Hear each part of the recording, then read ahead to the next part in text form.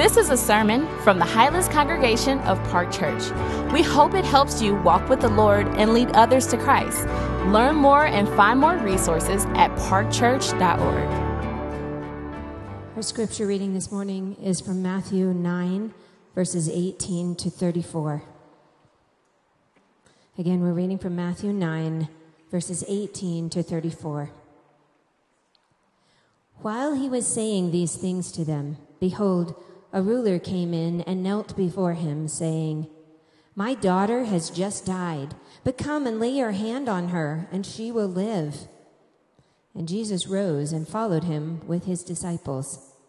And behold, a woman who had suffered from a discharge of blood for 12 years came up behind him and touched the fringe of his garment.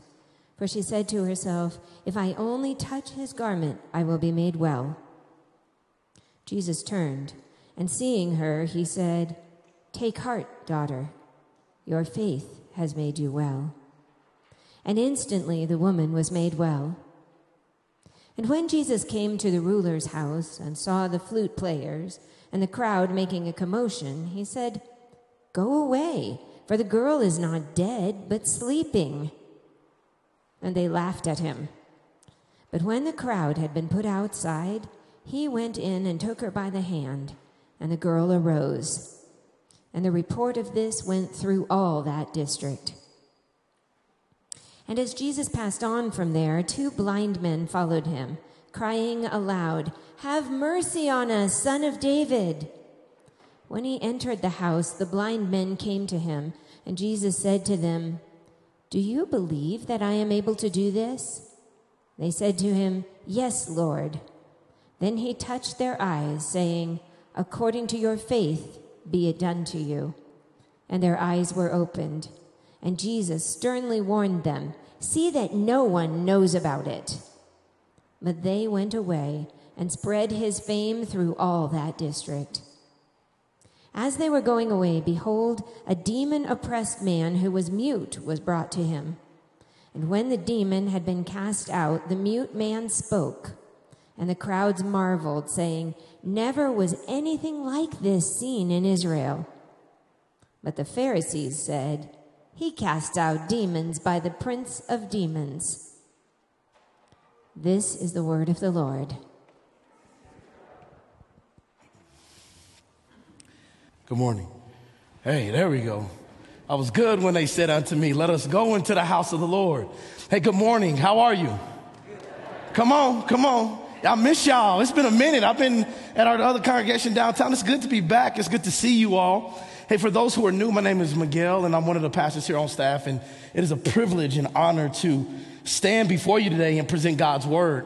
And so we're going to be dealing with a passage that in some ways I do think it can be difficult. We've seen it kind of abused in some unhealthy ways when it comes to faith and healing, how our faith is connected to healing. So what I would love and would invite you to do is pray for us all, and I will pray for us as well, and we will go sit at the feet of our Father to hear what he has to say to us through his word today when it comes to our faith and healing. Amen? Amen. Y'all know me. It's all right to talk. Come on. It's all right to talk. Let's go before the Father, though. And just realize our God is real. He desires to hear from us.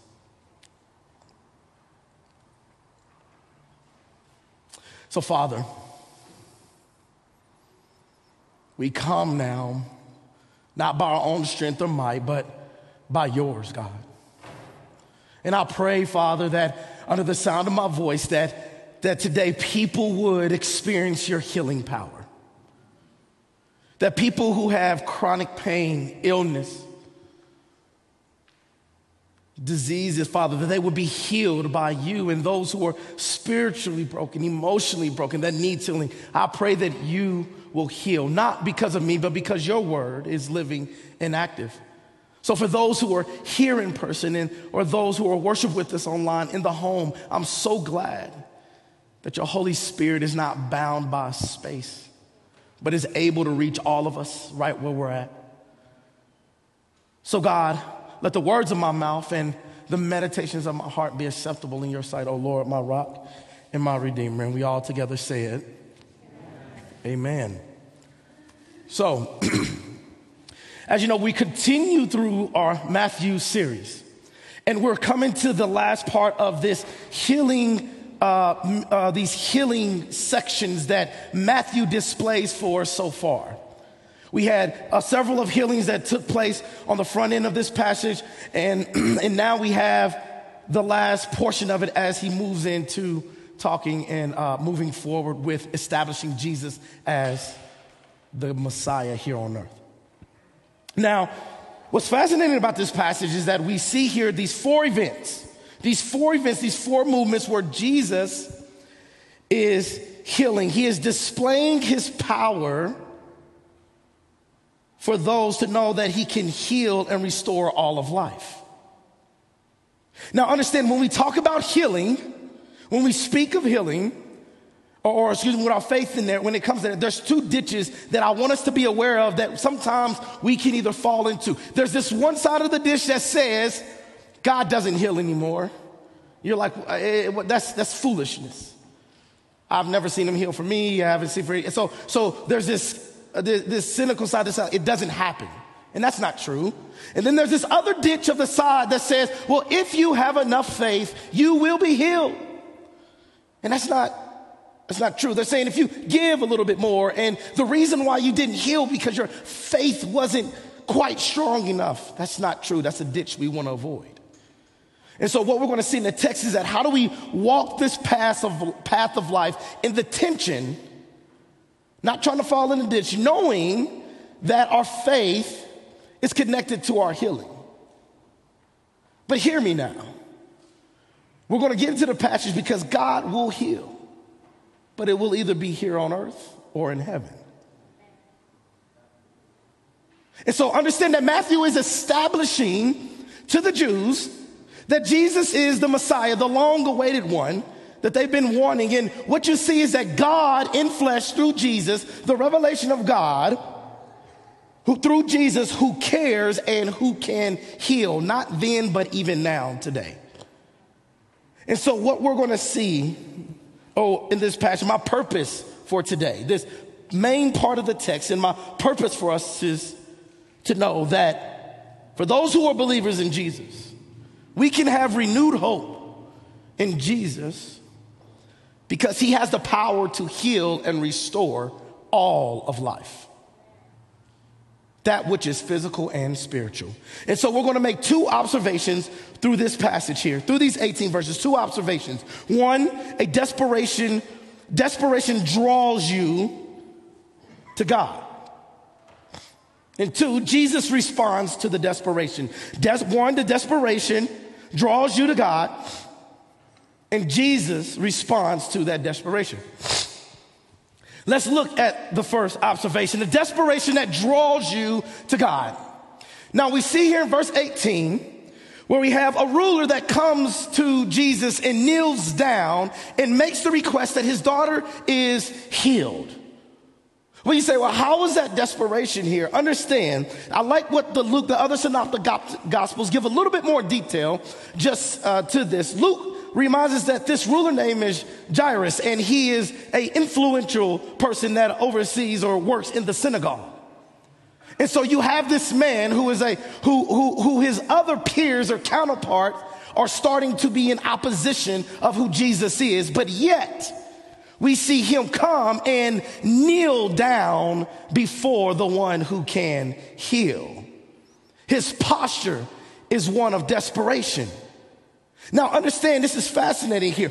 It says that he knelt down, which because, again, you got to understand Matthew. He is showing us through the text how Jesus is the Messiah, the one they long for. So he knelt down in one of reverence and a posture to him. The other text says he fell down to the ground. Whatever the case may be, his posture was one of desperation. We even see how Matthew even continues to affirm the line of David and Jesus is the Messiah, because the blind men, they recall, after they cry out, they say, Son of David. They use that language Again, messianic language, terminology to show that Jesus is the long-awaited Messiah. So what we have here is that he kneels down, he falls down in desperation to the one who can heal. That was his posture. That was his posture. He didn't care about what his peers thought. He didn't allow his position or his status to trump his desperation to go to the one who can heal. Understand, sometimes, and we're going to talk about this here, I got to do a little foreshadowing. That we're going to see sometimes people don't experience the healingness of God because there's not the desperation piece that draws them to God. But then we're also going to deal with what happens when you are desperate, when you do have faith and he doesn't heal, when you want him to, or in the timely manner. We're going to deal with that. But what happens is that we suppress here. Sometimes we as people, what Jairus and what this woman of issue of blood models for us is that we ought not to suppress our desperation for the one who can heal. See, what happens is that oftentimes we suppress it because we curate our life and we care more about the status, more about the position of what we have built. And therefore we suppress the things that are broken spiritually, the marriages that are falling apart, the things that need that only God can heal. And or we even suppress the physicalness that we want to be healed, all because we are afraid of being weak and showing and being vulnerable in front of our peers in the culture. So that keeps us from going for desperation because we care more about the life and the structure and the status of what we have. And if we fall out before Jesus in desperation, that would expose us. And those are some things that happen here with us. But we see the desperation of the woman with the issue of blood. Now hear me now, unpack this. This woman has an issue. Her menstrual cycle here is constantly flowing for 12 years. 12 years. And again, Luke account gives a little bit more detail to this. And what I love about it says the text reminds us, and it says that she had this issue of blood. And it says not only did she exhaust, and Luke says she didn't have any more money. She went to every physician. She sought out everything for 12 years, and every doctor could not heal her. Hear me now. I'm not against medical professions. That's not what I'm saying. But what we do see is that sometimes God puts us into a position that we spend all that we have and where we now have, we only can return to him out of our desperation.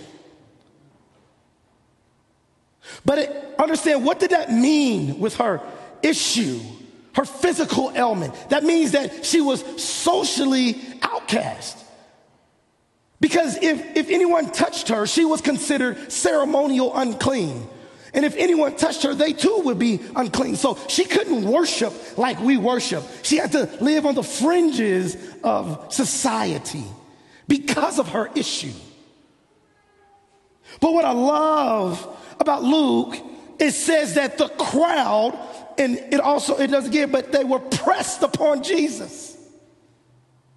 Here's this woman, has the stigma of being unclean, socially outcast, probably have no more money, probably poor, broke, no have community in no form or fashion. But yet as the crowd is pressed upon him, Jesus, the one who can heal, she makes her way to him in spite of what her condition meant to that society. She moves to the crowd. Can you see it? Where everyone's around him. And we've all done it. We've all been on a mission to get where we go, and we're bumping into people and the crowd is thick and we get elbows in the chest, we step on shoes, we say, excuse me, because we're on a mission to try to get where we need to go. And this woman does the same thing. She reaches in the midst of the crowd out of desperation and says, if I can just touch the hem of his garment, I will be made whole. Brothers and sisters, I want to encourage you out of desperation, don't let the culture, hear me now, this is real, the culture stigma that comes with certain conditions, right? You see here, this ruler didn't care what his peers thought. Didn't care what was there. This woman didn't allow the stigma of her condition to keep her from there. The blind men that we will see, that we know that was healed, didn't allow the stigma that came that, oh, these people sin because of their condition. You do not allow the culture or the pressure of the culture of any kind to suppress your desperation for the one who can heal. Hear me now, because that's real.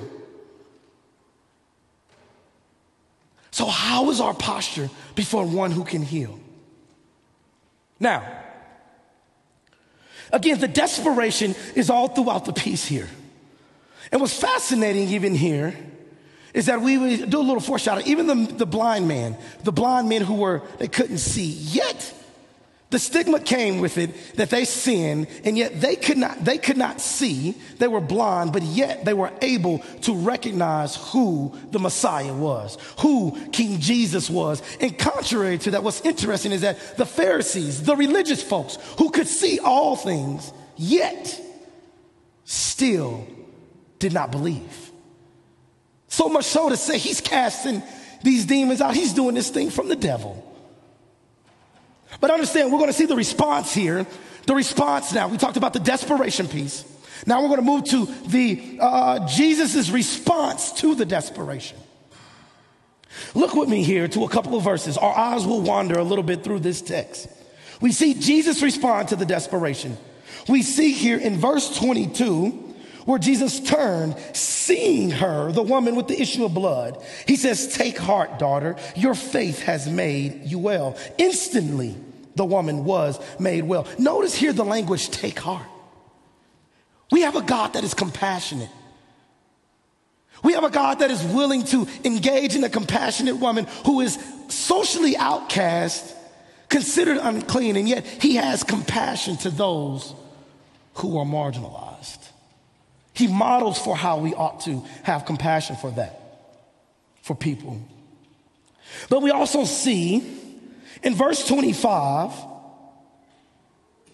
where right before Jesus moves out and puts out the people, the professional mourners, he tells them, get out. The girl's not dead. She's sleeping. They laugh. And Jesus responds in verse 25. He says, and as the crowd got put out, he went in and took her by the hand, and the girl rose. We see in verse 28, when the blind men entered the house, the blind men came to Jesus and said to him, and Jesus said to them, "Do you believe that I am able to do this?" They said, "Yes, Lord." Then in 29, he says, then he touched their eyes, saying, "According to your faith, be it done to you." And even in verse 33, when they brought the demon-possessed man, it says, when the demon had been cast out, the mute man spoke. What we see here is that, and it says that in that last part with the demon-possessed people, there was people that brought the spiritual broken man to God. So therefore, the faith of other people sometimes intercedes on behalf of us in order for us to experience some healing from God. Now, I got to make something very clear here. What's clear is that Jesus is connecting our faith to healing. And we see that in other places. But let's get this. It's not just the faith to be healed. Well, I believe I'm going to be healed, so therefore I'm healed. That's not what he's getting at. What he's getting at is saying that the object of their faith is the one that is bringing the healing. So they believe in the one source of life that is able to heal. Make sense? You follow me? So it's not like, oh, I want to have faith that I'm healed. No, that's not what he's getting at. He's saying, hey, because you have faith in the one, according to who can heal, therefore you are healed. You are believing that God can restore all that is broken in life. But I want to talk about some things real quick. I want us to see a few things about our King Jesus when it comes to healing here. One is that the scope of God's healing power has no boundaries. The scope of God's healing power has no boundaries. Well, where do you see that? We see that he raised the girl from death. We see the physical issue with the woman of the blood and the blind man, and then we see the spiritual aspect that where the demon-possessed person is in a human being. God's healing power has no boundaries. So whatever is spiritually broken in your life, God can heal. Whatever emotionally is broken, God can restore. And hear me, whatever is physically broken, God can heal. And I'm going to unpack that here in a moment, because he will heal either now or he will heal in heaven. We see that God's healing power does not discriminate. Understand, you have the ruler who has influence, who has prominence, and yet you have the woman that has the issue of blood, socially outcast, poor because she spent all that she had. God does not heal people based off their bank account. He doesn't decide to heal you based off the position that you or I hold in our jobs. That's not the God that we serve. No, his healing power does not discriminate. God's healing power is not limited. God's healing power is not limited. What do you mean? Well, understand that as Jesus was going, as he was moving, he was sitting down at the banquet talking about wineskins. Jairus comes up, the ruler, and asks for Jesus to heal his daughter because she is dead.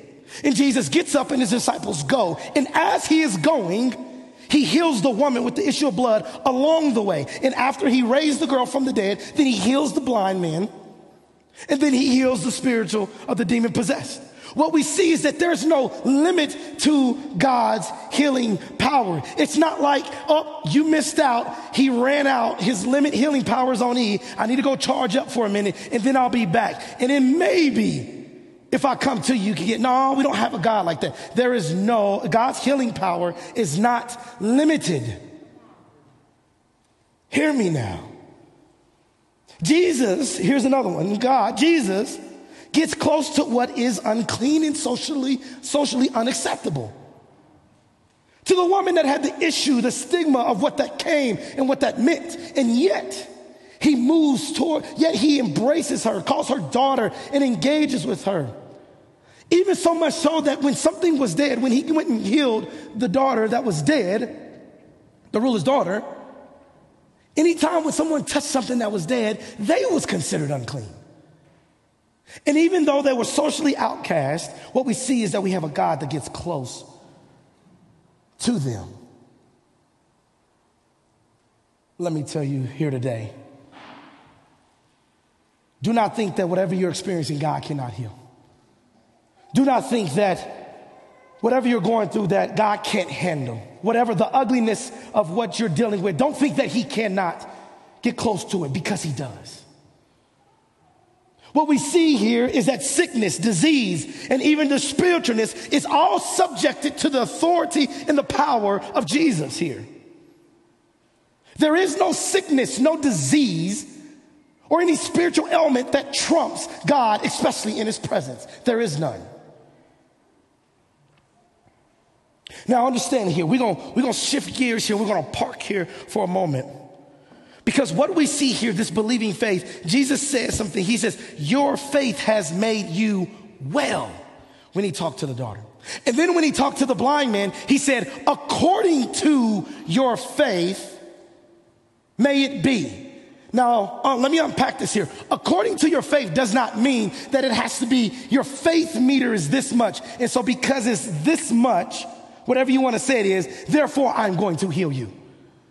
No, that's not what God is saying. That's a improper interpretation of that. What he's saying is that according to your faith, according to your faith in the one who can heal, mainly God, therefore you are healed.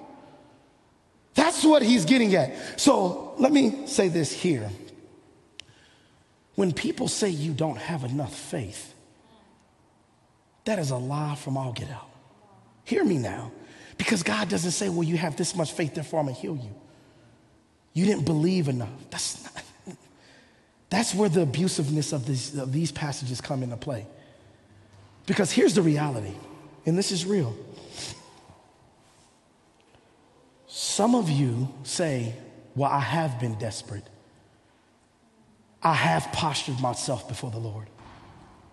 I have faith in the one who can heal. I'm even doing what the doctor said to do. I believe. I am desperate for what God can do. And there are people here right now that are dealing with physical, chronic pain, physical illness, diseases, infertility. There are people in here right now that wake up every day and is saying, I do believe. I am desperate. And then he doesn't heal. Or you've interceded on the behalf of someone else who've had cancer, who has illness, who you know that is probably going to die, and he did not heal. That's real, family. What do you do with that? And let me say this here. I got to park here. I got to understand. You got to understand this. That does not mean you're less than in the eyes of God. That does not mean that when you see or hear about God healing someone physically here on earth, that doesn't mean that your faith was weak. That doesn't mean that they are better than you. Don't believe that. That's not true. That's a lie from the enemy, because he will have you believe that. What do you do when you're pleading over your child, when you're pleading over a loved one, and then God doesn't do it? That's real here.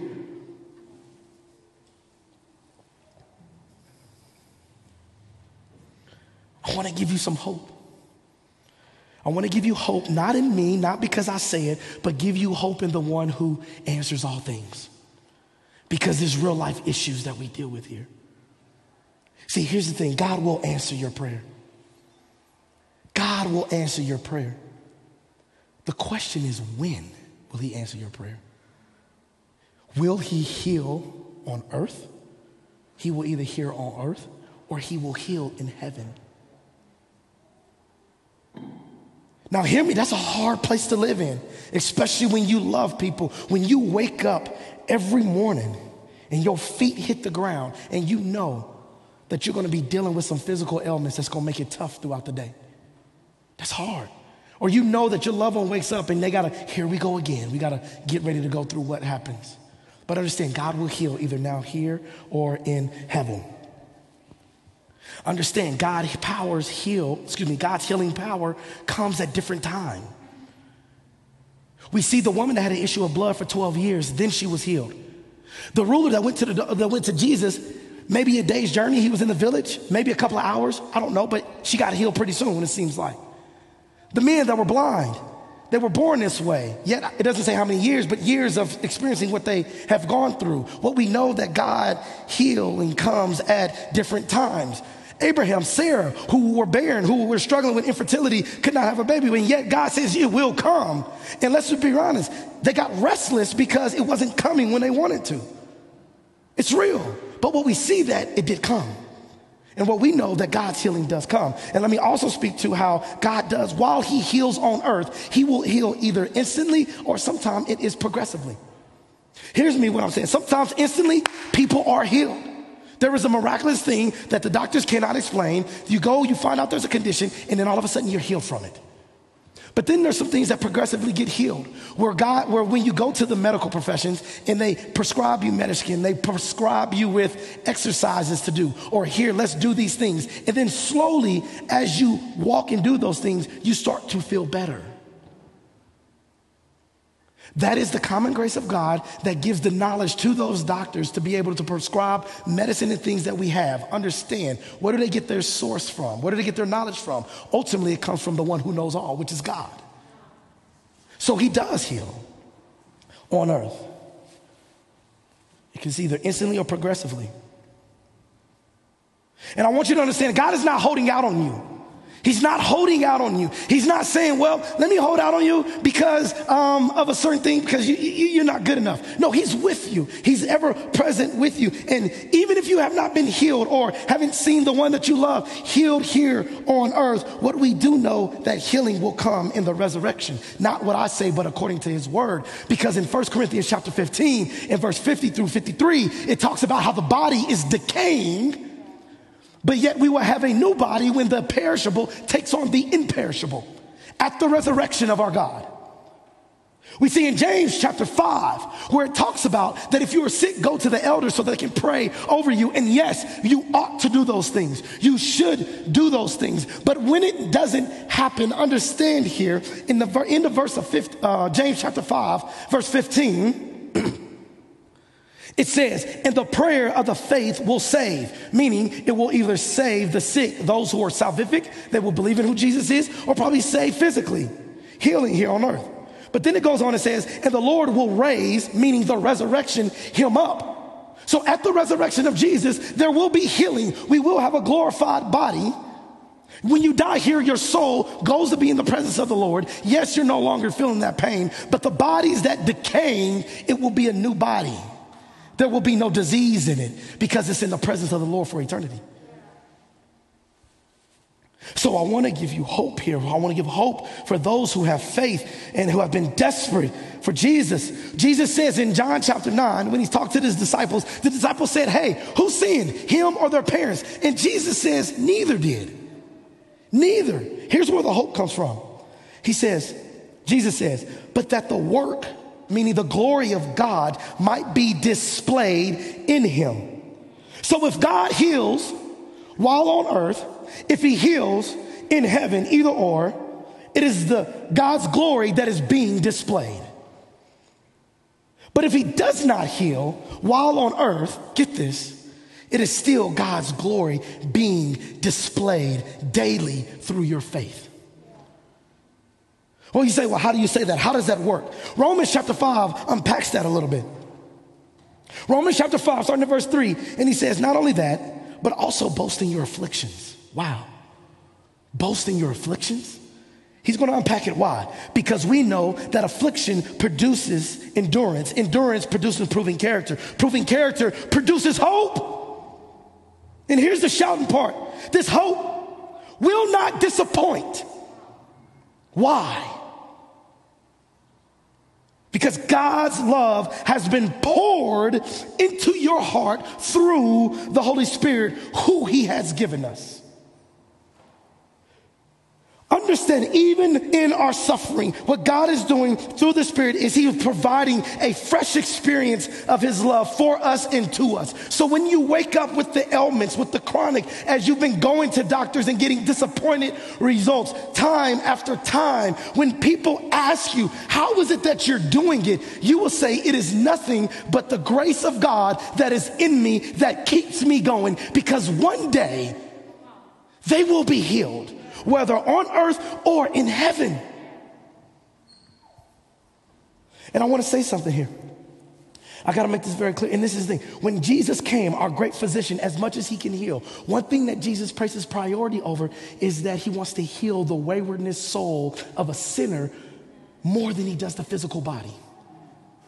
Because again, the Bible says, don't fear the one who can kill the body, fear the one who can kill the soul. And so it's important for us to understand that and know that. When he comes, he's trying to heal us. Although we experience that physical healing, when we see it, when people that does, understand the glory of God is being displayed. And what that ought to do, and what we've seen in the text, it points people to a salvific to believe in who Jesus is. Let me end with this as we close our time. I'm going to read from you a paragraph from Jonathan Evans, who is the son of Dr. Tony Evans and Lois Evans. And if you follow church circles or whatever, Pastor Evans is a faithful pastor, done great things for the kingdom out of Texas. I kind of make the joke, I'm like, if I want my family to be like them. Kids love Jesus, they love Jesus, everything, right? And hear this, they had faith, they believed. But what happened was his mother, Dr. Evans' wife, died of cancer. So this is a conversation that he's giving at a eulogy, but a conversation that he has between God and himself on why his mother wasn't healed. And he reads and he says, you don't understand the nature of my victory. This is Jesus talking to John. He's saying, just because I did not answer your prayer your way does not mean I haven't already answered your prayer anyway. There was always only two answers to your prayers. Either she was going to be healed or she was going to be healed. Either she was going to live or she was going to live. Either she was going to be with family or she was going to be with family. Either she was going to be taken well care of or she was going to be well taken care of. Victory belongs to me because of what I have already done for you. The two answers to your prayers are yes and yes. Family of God, victory belongs to Jesus because he went to Calvary and did what you and I could never do. He went and took your sin and my sin and rose on the third day with power all in his hand. Therefore, we can experience healing here on earth or in heaven. Victory belongs to Jesus because many are the afflictions of the righteous one. But God's word says he will deliver them. He will heal them. Victory belongs to Jesus because weeping may endure for a night. You may be struggling and experiencing the illness for 40 years, 50 years, 70 years, but the text says, but joy comes in the morning. So therefore, what is 70 years in light of eternity to a God? Victory belongs to Jesus because he defeated death on the cross. But then 1 Corinthians chapter 15 lets us know in 26 that his last enemy he will destroy when there won't be no more is death. See, victory belongs to Jesus because there will be a day where he will wipe every tear from your eye. There will be a day where there will be no more mourning. There will be no more disappointing hospital visits. There will be no more hard nights. There'll be no more wheelchairs. There'll be no more IVs. There'll be no more crying and sleepless nights because we will be in a new heaven and a new earth. And therefore, victory belongs to him. And we have hope that is real because one day, family of God, he's coming and we will be able to celebrate and say, victory belongs to Jesus.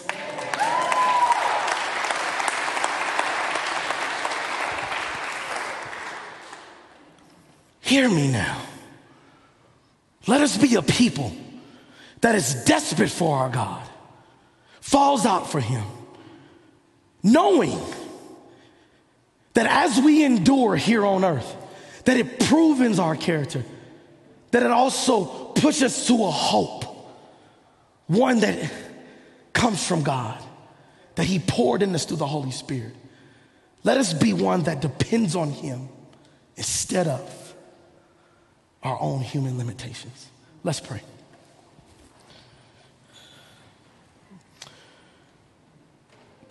God, we thank you. We thank you that victory belongs to you. That victory is not left up to us because we will fail it.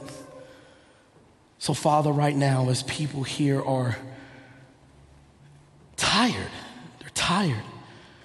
They're praying faithfully. They're desperately calling and it gets hard. But no, they can have hope because you say through your word, you will heal either here on earth or in heaven. And I'm so grateful you give us a glimpse of that through Jesus as he's healing people throughout the land, knowing that your word is active and living today, that you can still heal and resurrect that which is broken. So help us to be dependent upon you. In Jesus' name we pray. Amen. Thanks for listening. Park Church exists to make disciples of Jesus for the glory of God and for the joy of all people. If you enjoyed this, make sure you share it with someone. We'd also love to hear from you on social media. Find us at Park Church Denver. Lastly, more resources and info are available online at parkchurch.org. Peace and love.